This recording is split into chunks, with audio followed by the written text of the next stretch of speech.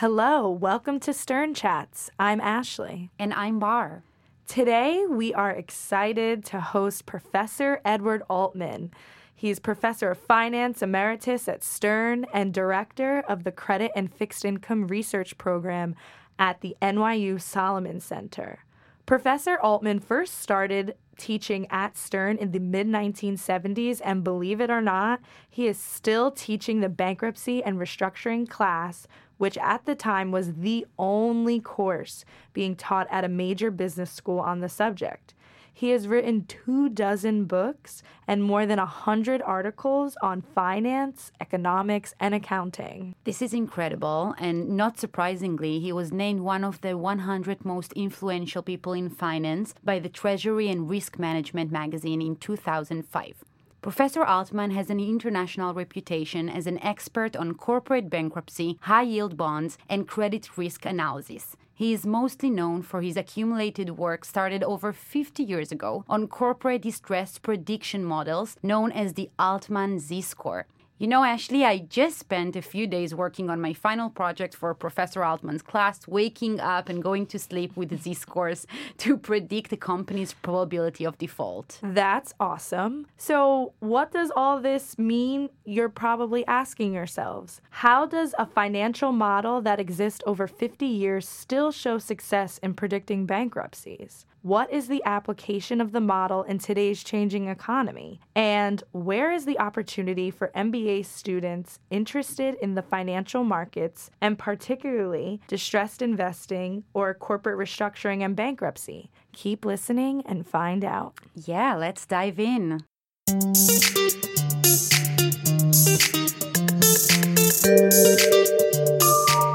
Professor Altman, it is great to be a student in your class, and it is even greater to have you in our show. So let's dive right in. You have been researching and advising on bankruptcies and restructuring for over 50 years now.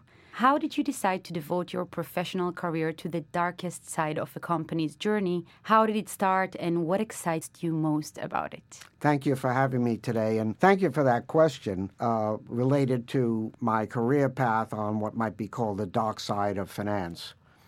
When I was a graduate student at UCLA, I did not have plans to become a scholar and professor, but I was interested in something that was very important back in the Depression and soon after that. But in the 1960s, when I was a graduate student, most people were doing research on growth theories. But I was fascinated by what you could learn from problems, from distress, and from bankruptcy. The professor I was working for mentioned to me, why don't I look into bankruptcy as a potential topic? And so that started something that I've been with ever since, more than 50 years, as you know. At that time, it was really an incredible period, but a challenging one to do research on empirical corporate finance.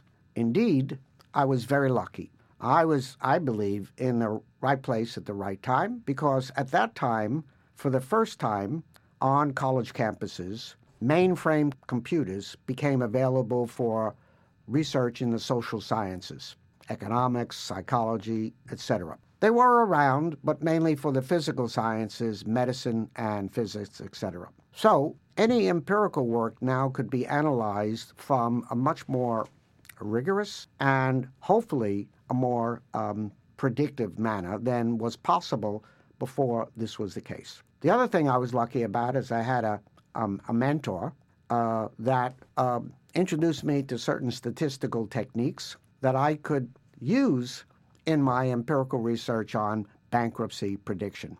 And from that became the Z-score model. You know, it's crazy how you developed this Z-score model back then in 1966 when the circumstances were very different than the tool that we have today. And maybe we can start with explaining in simple words what the Z model is.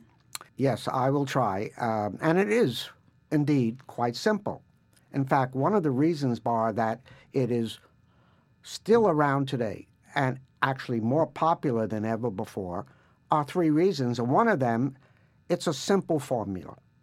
The second is it's still quite accurate, predicting bankruptcy with 80 to 90% accuracy within 2 years of the event. And third, it's free. And you don't have to pay anything for it. So as a result, people try it, and it has become very popular, not only for academics, but for practitioners. The Z-score model built upon traditional financial statement analysis, which was around primarily since the beginning of the 20th century. Financial ratios, financial statements from rating agencies, companies, analysts, etc. But what I felt then was the predictive power was limited by this one-at-a-time technique, one ratio at a time, and then reaching a conclusion at the end of the day. So instead, we decided to try a multivariate technique, mainly a number of financial indicators analyzed simultaneously. And from that, out came the Z-score equation, which was a measure of financial health of companies based on 5 indicators. And these indicators measured things like liquidity of a company, profitability, leverage, activity. All combined, you have these 5 variables from the financial statements of companies. Each one had a weighting or coefficient. So when you multiply the weight times the variable, sum it all up, you get the Z or Z-score. You don't have to be a statistical guru to apply the model. All you have to do is be able to get the data, and then, based on what we published in 1968, how to use that result to make a prediction on the financial health of a company. Or today you can just go to Bloomberg and see the Z-score as one of their features. Absolutely. As a matter of fact, cool. Not only Bloomberg machines, which all our students have access to here at Stern, but also all sorts of software programs, Capital IQ, Reuters, DataStream, CompuStat, even a lot more that I probably don't even know about. And the reason it's on the software and available to just about anyone today is because the producers of the software programs understand that people can easily apply it. And so you find it all over the place. Mr. Bloomberg, so to speak, told me that they get more than 5,000 hits a day on the calculation of Z-score. People don't have to calculate it. They simply go to the Bloomberg Z-score page, and out comes the result. And it's probably, as I said, the most popular technique for looking at it. Incidentally, not only do credit people look at it, but also investors interested in equity analysis and equity investing. One thing is clear.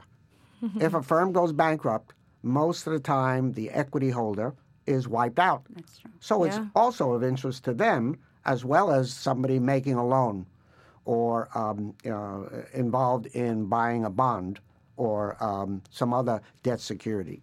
I want to take our listeners back to when you were developing, during the research process, right? And you were coming up with this model. What was it specifically that you weren't seeing in the research or the data that let you know, okay, there's an opportunity here to have a model and address a gap in the market?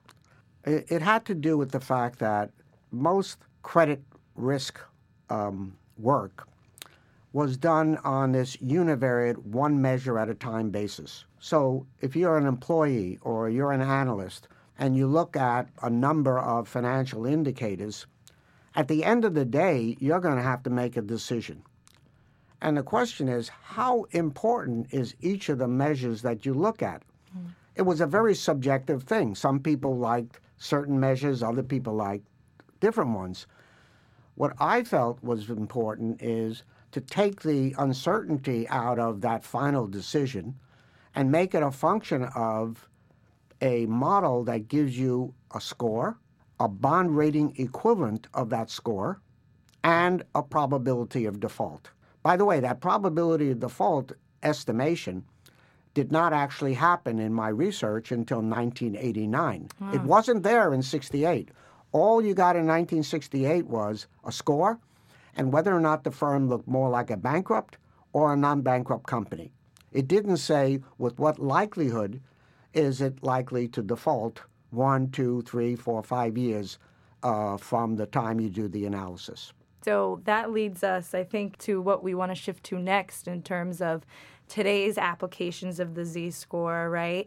And so it seems like as time has gone on, you have also tweaked your model. And I'm really curious in terms of today's economy and all the trends that you see in the credit market and with distressed investing and the high-yield bond market. What are your thoughts about what's happening today and the application of the Z-score? Does it still hold? Well, we hope it still holds, very much so. With respect to the change in the markets and what's different today than what it was when I built that first model. By the way, that first model was based on a relatively small sample of manufacturing firms only.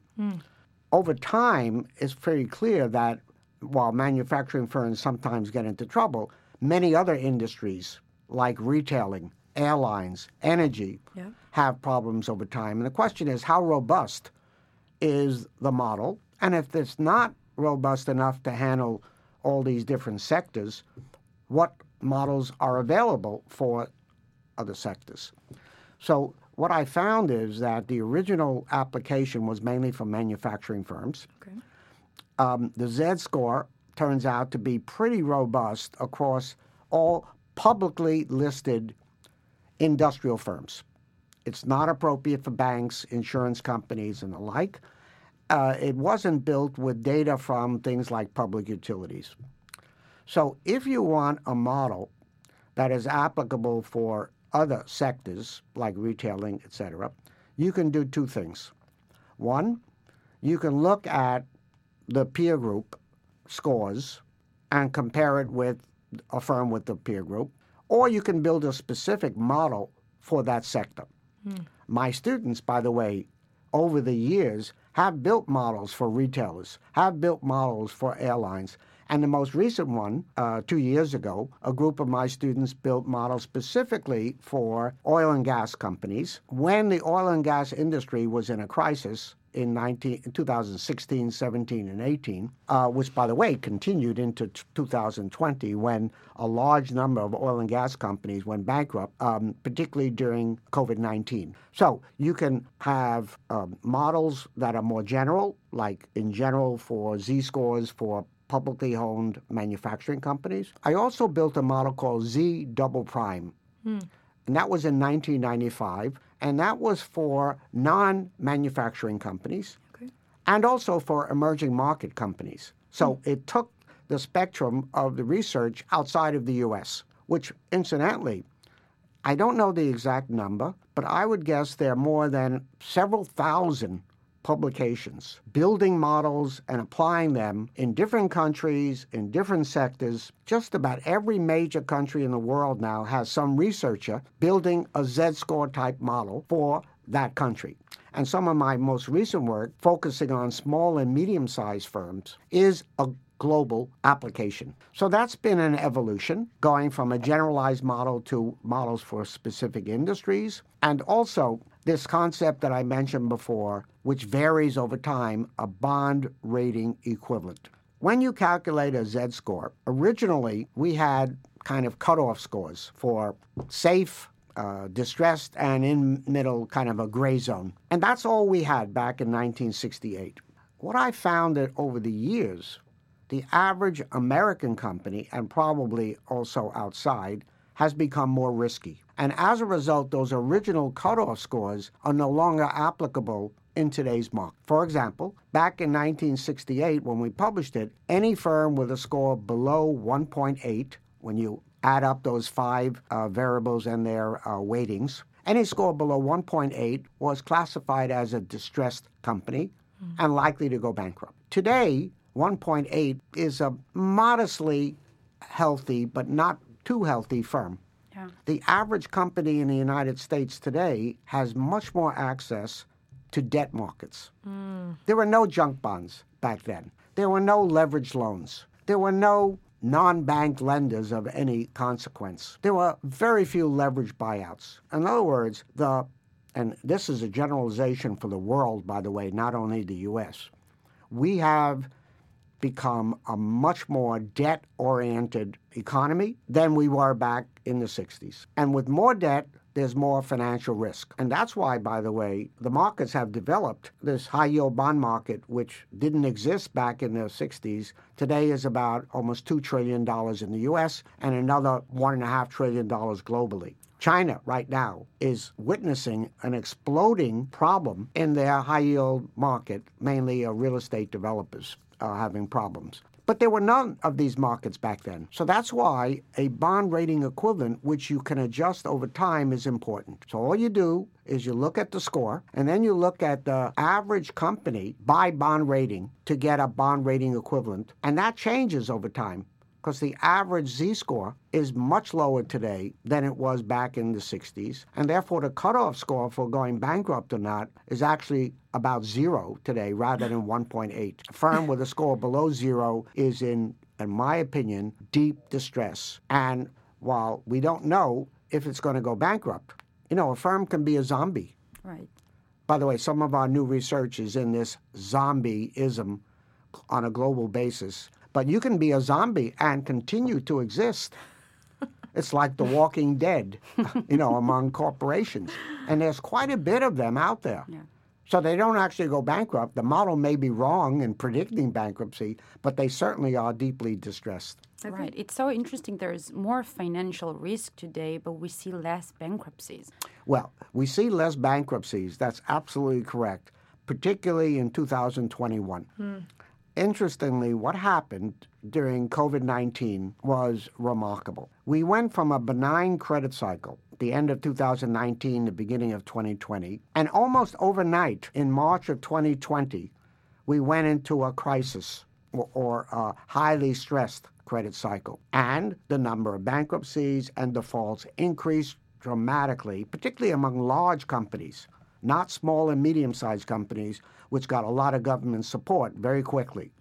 But the larger companies didn't, and so the default rate, for example, on high-yield bonds went from about 2.5% per year in 2020 to almost 7%. I thought it was even going to go up to 10%, which is a very high amount. So defaults increased dramatically. But as your question implied, in 2021, just the opposite happened. We have almost no defaults, very few bankruptcies. And I think that's a product of several related factors. First, the Federal Reserve and the Congress acted extremely quickly in March, April, May of 2020. And this provided confidence to the financial markets so that all the crisis that occurred within a month or so evaporated and the markets turned around, and the subsidies for all types of companies, airlines, for example, got a lot of direct subsidies. But small and medium-sized firms found that they could get assistance from the government to pay their payrolls or direct loans through the government system. And this resulted in a dramatic drop in financial distress, which has continued to this day in 2021. Even though the real economy was in terrible shape in 2020, it's now, of course, much better. We have other problems like inflation and supply chain and some sectors being highly vulnerable to continuing problems with COVID. But the number of defaults and bankruptcies in 2021 has dropped almost to a record low level. I've never seen such a transition from a highly distressed to a highly benign, highly liquid situation so quickly. The question is, of course, what's going to happen in the future? And we can look to Z-score and other models to say how many firms still look like they're likely to go bankrupt, but for whatever reason they have not in 2021 and may be continuing into 2022. I believe personally that the default rate and bankruptcy rate will continue to be at a very low level at least through half of 2022 and maybe the entire year. But after that, all bets are off because one of the remarkable things that happened in COVID is that instead of deleveraging in a crisis, just the opposite happened. And we have relevered so dramatically that 2020 had the most non-financial corporate debt increase of any year that I've ever seen. Wow. During a crisis, during a recession. This never happens before. It's usually just the reverse. And so what has happened is that we built up debt already to a high level before COVID. It's continued during COVID. And as long as interest rates remain low and growth rates in the economy remain robust, defaults will probably stay low. But once we have another problem, another catalyst to a recession, for example, I'm predicting that we could have record numbers of defaults and bankruptcies again because of that enormous leverage that has been built up.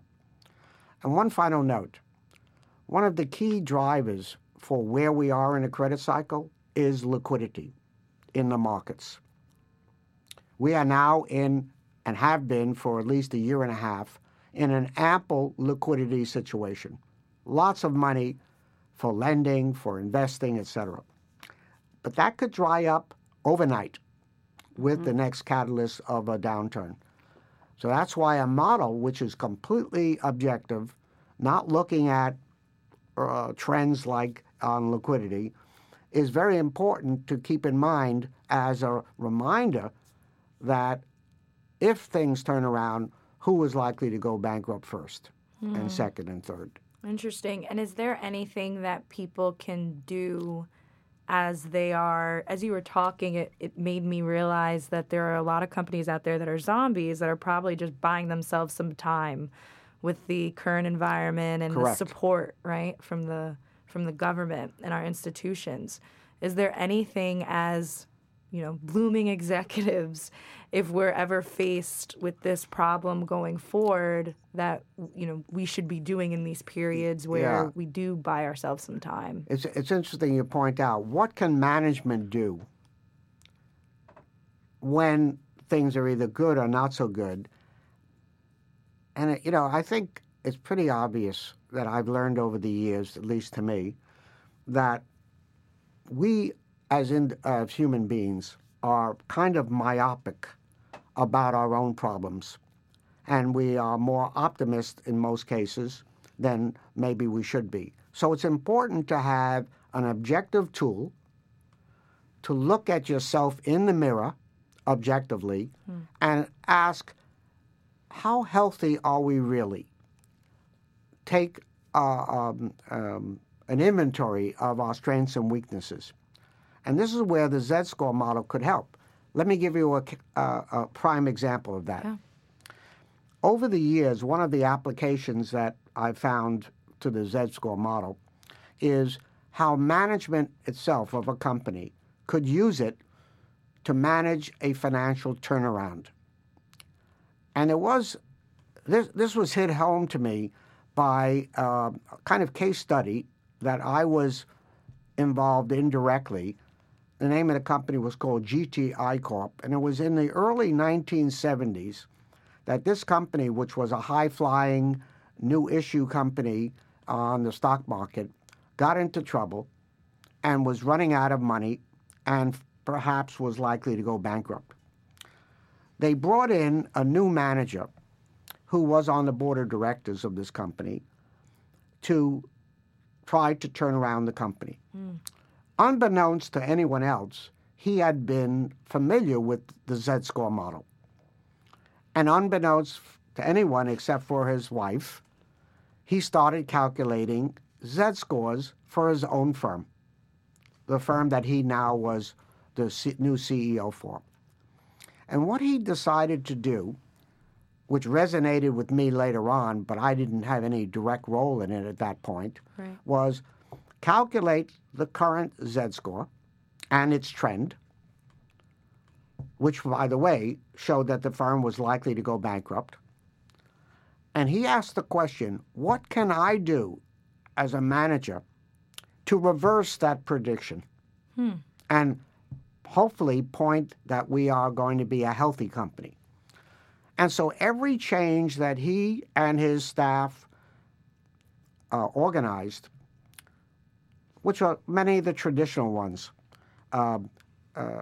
try to conserve cash, sell assets that are not productive, reduce workforce that are not productive, invest in new projects that are, and hopefully raise the stock price of the company. By the way, the stock price, market value of equity to total liabilities is one of those 5 variables. Gotcha. And that, what he said today, what do I have to do to raise my stock price? What do I have to do perhaps to lower my debt? And every decision that he made over the next 3 or 4 years, he simulated the impact on the Z-score before he made that decision. So it was like a tool to combine with, good common business sense. But he said, I'm not going to do any of these things unless it improves the Z-score and hopefully moves us into the safe zone. And it worked. Mm-hmm. It worked so beautifully that his company was featured in an article in a magazine called INC Inc. as to this remarkable turnaround and how he used an academic model to assist him in that turnaround. For me, that was a lesson I had never thought about. By the way, I invited him several times to my classes here at Stern. Nice. And it's one thing to listen to me, hopefully, and believe me, and maybe be turned on by this application. It's another thing to hear it from the horse's mouth, which was Mr. Lafleur, his name was. And when he told the story, the students were mesmerized because, it was very important. And by the way, this is not just Stern. This case study now is, being taught at Harvard and other places, which we wrote up as a tool for financial turnaround. So it's one of the great applications that, I learned about, not by my own research, but by having someone apply it, in a hopefully very positive way. That's so interesting. Professor Altman, you've been a professor for finance at Stern for 54 years now. I can't get another job, so I'm still here. I think you can get many more jobs, actually. I'm not worried. And you also chaired the MBA program for 12 years, right? That's correct. I would love to hear your perspective on what were the fundamental changes during these 54 years when it comes to the credit market curriculum at Stern. What changes did you see also when it comes to career paths that interested students are taking in this field? Yeah, the career path of students is very important, and it has evolved, as you were saying. For one thing, when I was a young professor here in 1967, when I started it wasn't called Stern at the time, it's called the Graduate School of Business.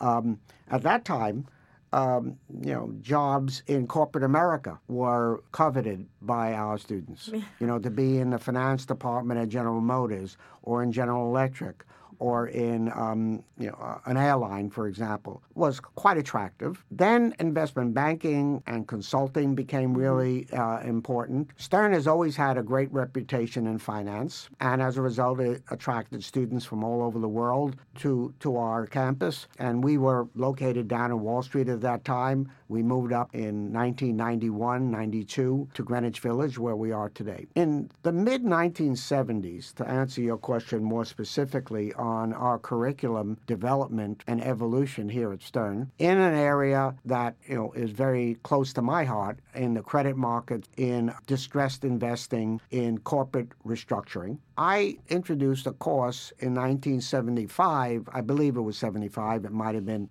another year or two before or after, on bankruptcy and reorganization. This was the first course, as you may have mentioned, that any major business school had in this dark side of finance. Yes, there may have been courses in law schools, very technical, legal bankruptcy courses, but nothing in business schools. And my vision at that time was not only to start this one course called Bankruptcy and Reorganization, but hopefully bring in other academics or practitioners to teach related courses, which in fact happened. Related courses in corporate restructuring, courses in distressed investing, courses in case studies in high-yield bonds and distressed debt, leadership courses in turnaround. And we developed these courses over time, mainly with the use of adjunct professors. I haven't been able to indoctrinate too many of my fellow academic colleagues to teach in this area, although they do research in this area quite frequently. At any rate, Stern developed a half a dozen different courses, many of them mini courses now, on related subject to what I would call the dark side of finance. Because I've always felt you can learn more about how to be a success by analyzing and observing when it didn't work. Absolutely, Failures. Yes, you can learn also from great success stories, but those tend to vary depending on what's hot topic is hot and the like. In terms of the student interest, obviously, the more bankruptcies in the system, the more student interest. So my class sizes are much larger when there's lots of bankruptcies. And by the way, I love bankruptcies. I love defaults. My wife and I have this tradition of opening up a bottle of fine red wine every time there's a big bankruptcy. I'm worried you didn't have enough wine this year. Yeah, not much drinking in the Altman household this year. Whereas last year, 2020, there was lots of opportunities. And in really good years like 2002, 2009, 2020, the Altman family is drunk all the time because we have so many opportunities. But seriously, there's no question that students know how to choose courses. And it has to do with job opportunities, career path, and with intellectual interest. And so, when there's lots of bankruptcies and jobs in distressed investing, in corporate turnaround, and the like, which, by the way, the turnaround industry can be very large and very dynamic. It's a form of consulting, but it's specific to corporate renewal and resiliency. Once that's available, students flock to the courses that teach in that area. I'm actually happy this year that I have 30-plus students in my bankruptcy and reorganization course, even in a downturn, if you will, in bankruptcies. But during crisis periods, we could have 75, 80 students. And don't forget, this is a second-year elective course. And another evolution at Stern, which is quite interesting, is that for whatever reason, and there are many, finance is probably less popular today, and other areas like entrepreneurship, like technology, like leadership, have increased in interest and importance. And as a result, the number of finance students is probably a lot lower than it was 15 years ago, 10 years ago. That's fine. Everything changes. But bankruptcy and reorganization will always be relevant as long as firms get into trouble. And 54 years, I don't know how many more years I'm going to be teaching here. I'm emeritus, so I don't have to teach at all. But I really enjoy the students here, and it keeps you young, of course, dealing with younger people. So for me, it's a great privilege, actually, now to teach here. And as a student in your class, I can say it's also a privilege for us. Thank you very much. Well, Bar happens to be a student this year, and it was a great class. We had our final session today. Oh, yeah. The final session's always bittersweet, I feel like. Right. That's true. Yeah. Awesome. So I want to hone in on a point that you talked about with a lot of careers now changing away from the traditional finance into technology or entrepreneurship. So you yourself quickly adjusted to fintech and the big data world. You're the co-founder of a couple of startups in Europe. And so I wanted to know if you could talk a little bit about what was needed to change the mindset and the tools and adapt to the technology. Well, it's a great question, and I've always said, Ashley, to my wife and to my family and to friends, I don't want to run a company. I don't want to worry about paying the electric bill at the end of the month or secretary salaries or whatever. And so I never formed my own company, although I was active in consulting. And then I got seduced by a couple of individuals. And a great experience, really. A lot in life has to do with what comes to you rather than what you think of. So, for example, in 2016, having some relationship to an Italian company, a traditional investment advisory company, I was asked to consider building a model for the stock exchange of Italy to help them analyze small and medium-sized firms, which in Italy were able to issue bonds called mini bonds directly to the public. But they were not very transparent, and the investors who might be interested in buying those bonds didn't know much about these small and medium-sized companies, which there are thousands and thousands of them in Italy. And so I asked an ex-colleague of mine, who is now a practitioner, to work on building this model. And we built a model called Italian SME Z-score model. We then decided to start a company, and it's a fintech company. And the reason why we call it a fintech is that we included, in addition to traditional financial statement analysis, artificial intelligence techniques. And we looked to the cloud as to what information, you said big data, was available on these companies that was not being incorporated into credit risk models, social media, governance, diversity, etc., measures. And we built a new generation credit score model that included traditional and non-traditional, this big data analysis, added macro data, and from that formed a firm called Wiser Funding in 2018, based in London. And it's been a very great experience and quite successful in its few years in existence. And, our objective is very simple. We want to be the global standard for analyzing credit risk of small and medium-sized firms. And we feel that the added technology, everybody knew about Z-scores by then. Yeah. But that wasn't enough, especially for companies that are more difficult to get good data on. And so we harnessed, hopefully, the ability of technology to help us. It's a modest fintech. There are thousands of others, but it's very popular now.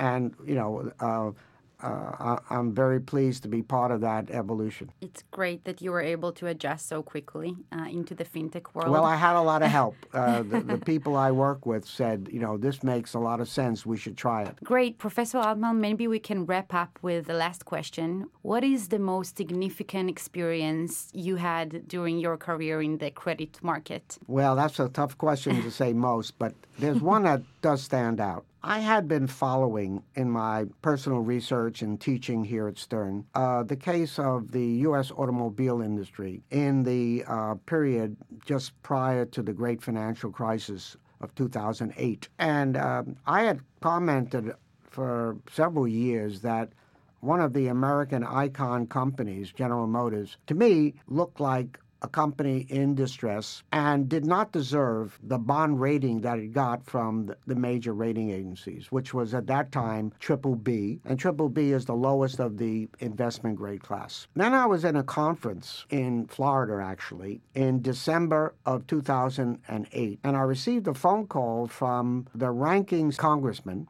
from the House Finance Committee, and he said, "Would you be willing to testify to Congress as to whether you think General Motors and Chrysler, which were both in terrible shape at that time, should be bailed out by the U.S. government, or should they not be bailed out?" And go bankrupt. Bankrupt. And I said, well, what does testimony involve? And they said, well, you have to prepare a testimony. It could be any length, any topic related to this subject, any analysis. But you only have 5 minutes to present it. And then there's Q&A from the House Finance Committee, which was chaired by a very famous congressman at that time, Barney Frank. You may have heard of the Dodd-Frank legislation. Mm-hmm. And I said, well, I might consider that. I've been analyzing these companies. When is the testimony due? And he said, Friday. And this was Monday. So I said, oh, my goodness, that doesn't leave me much time. So I called up my graduate assistant here at Stern. His name is Abhi Gupta, who's still a good friend of mine, and he works for a turnaround firm called Huron Consulting. And I said, Abhi, calculate the latest Z-score, because I really want to know what does this firm look like, but I know it's in trouble. And sure enough, its Z-score was terrible. It was below zero and had been cascading downward for many years. And that gave me more confidence to propose that GM should not be bailed out, that it would be throwing good money after bad, but instead it should go bankrupt and benefit from the protective code of our bankruptcy system, namely to help it reorganize under that protection. Mm-hmm. So I presented that at the testimony, and the Congress didn't like me. They didn't like the B word. Well, you had only 5 minutes. Maybe that's why. Yeah. But I presented it, and the two main aspects of my analysis was the Z-score analysis, objectively showing that this firm, I don't care if it's an American icon or not, is likely to go bankrupt, even with another bailout from the government. And two, it needed $50 billion of what's called debtor-in-possession loans, and probably the government was the only one able to do that. So it would have the liquidity to continue operation while it was restructuring. Well, as I said, I was not popular. They didn't want to hear the B word. And the House voted one more time for the bailout. But the Senate, unbeknownst to me, rejected the bailout for very different reasons. For conservative reasons, this is a private company. We shouldn't be bailing out private companies, etc. But George Bush, the last thing he did as president, said, I'm going to bail out Chrysler and GM one more time, and now it's Obama's problem. Oh, boy. And it was. And he did a great job. He appointed a committee looking at the automobile industry. They tried, but were unsuccessful in getting new management to restructure the company quickly. And then in June 1st, 2009, about 6 months after our testimony, I mentioned this to my students, probably the happiest day in my professional life, GM filed for bankruptcy. Actually, I was drunk for a week. I was about to say, bottles of wine were opened. So many. And I'm convinced that GM is a solvent, healthy company today because it went bankrupt. And by the way, it's not just an automobile company. Every major airline in the United States, with the exception of Southwest, has gone through bankruptcy at least once. Interesting. Restructured, got rid of a lot of debt, restructured their relationship with their labor, and, of course, benefited by increased traffic. But it's so important to understand the benefits. And by the way, GM got $50 billion in loans from the government called debtor-in-possession loans, which gave them the pathway to incorporating, selling assets, restructuring their operation, introducing new cars, gave them the time and money to do so, which they never would have had if they didn't go bankrupt. And I think that was probably the one outstanding experience that I still remember to this day so vividly, including my wife and I going down to Washington, we're on C-SPAN and whatever, but also countering some of the other professors there, including one from Columbia, I might add, who said, no, they got to be bankrupt. Got to be bailed out. We can't have people losing their jobs during a recession. They had some good reasons, but it wasn't going to work, at least in my opinion. Right. It's such a great story, and it's such a great story that demonstrates how you can use the Z-score model to predict. Yeah, their score was really, really low. Right. Thank you so much, Professor Altman. It was a pleasure speaking with you, and we wish you many more successful classes and many more bottles of wine. Sorry for all the companies that will go bankrupt in the future. Professor Altman is here to drink bottles of wine. Thank you very much, Bar and Ashley, for your... Thank you so much. Yeah, my pleasure. Thanks for the opportunity. Bye-bye.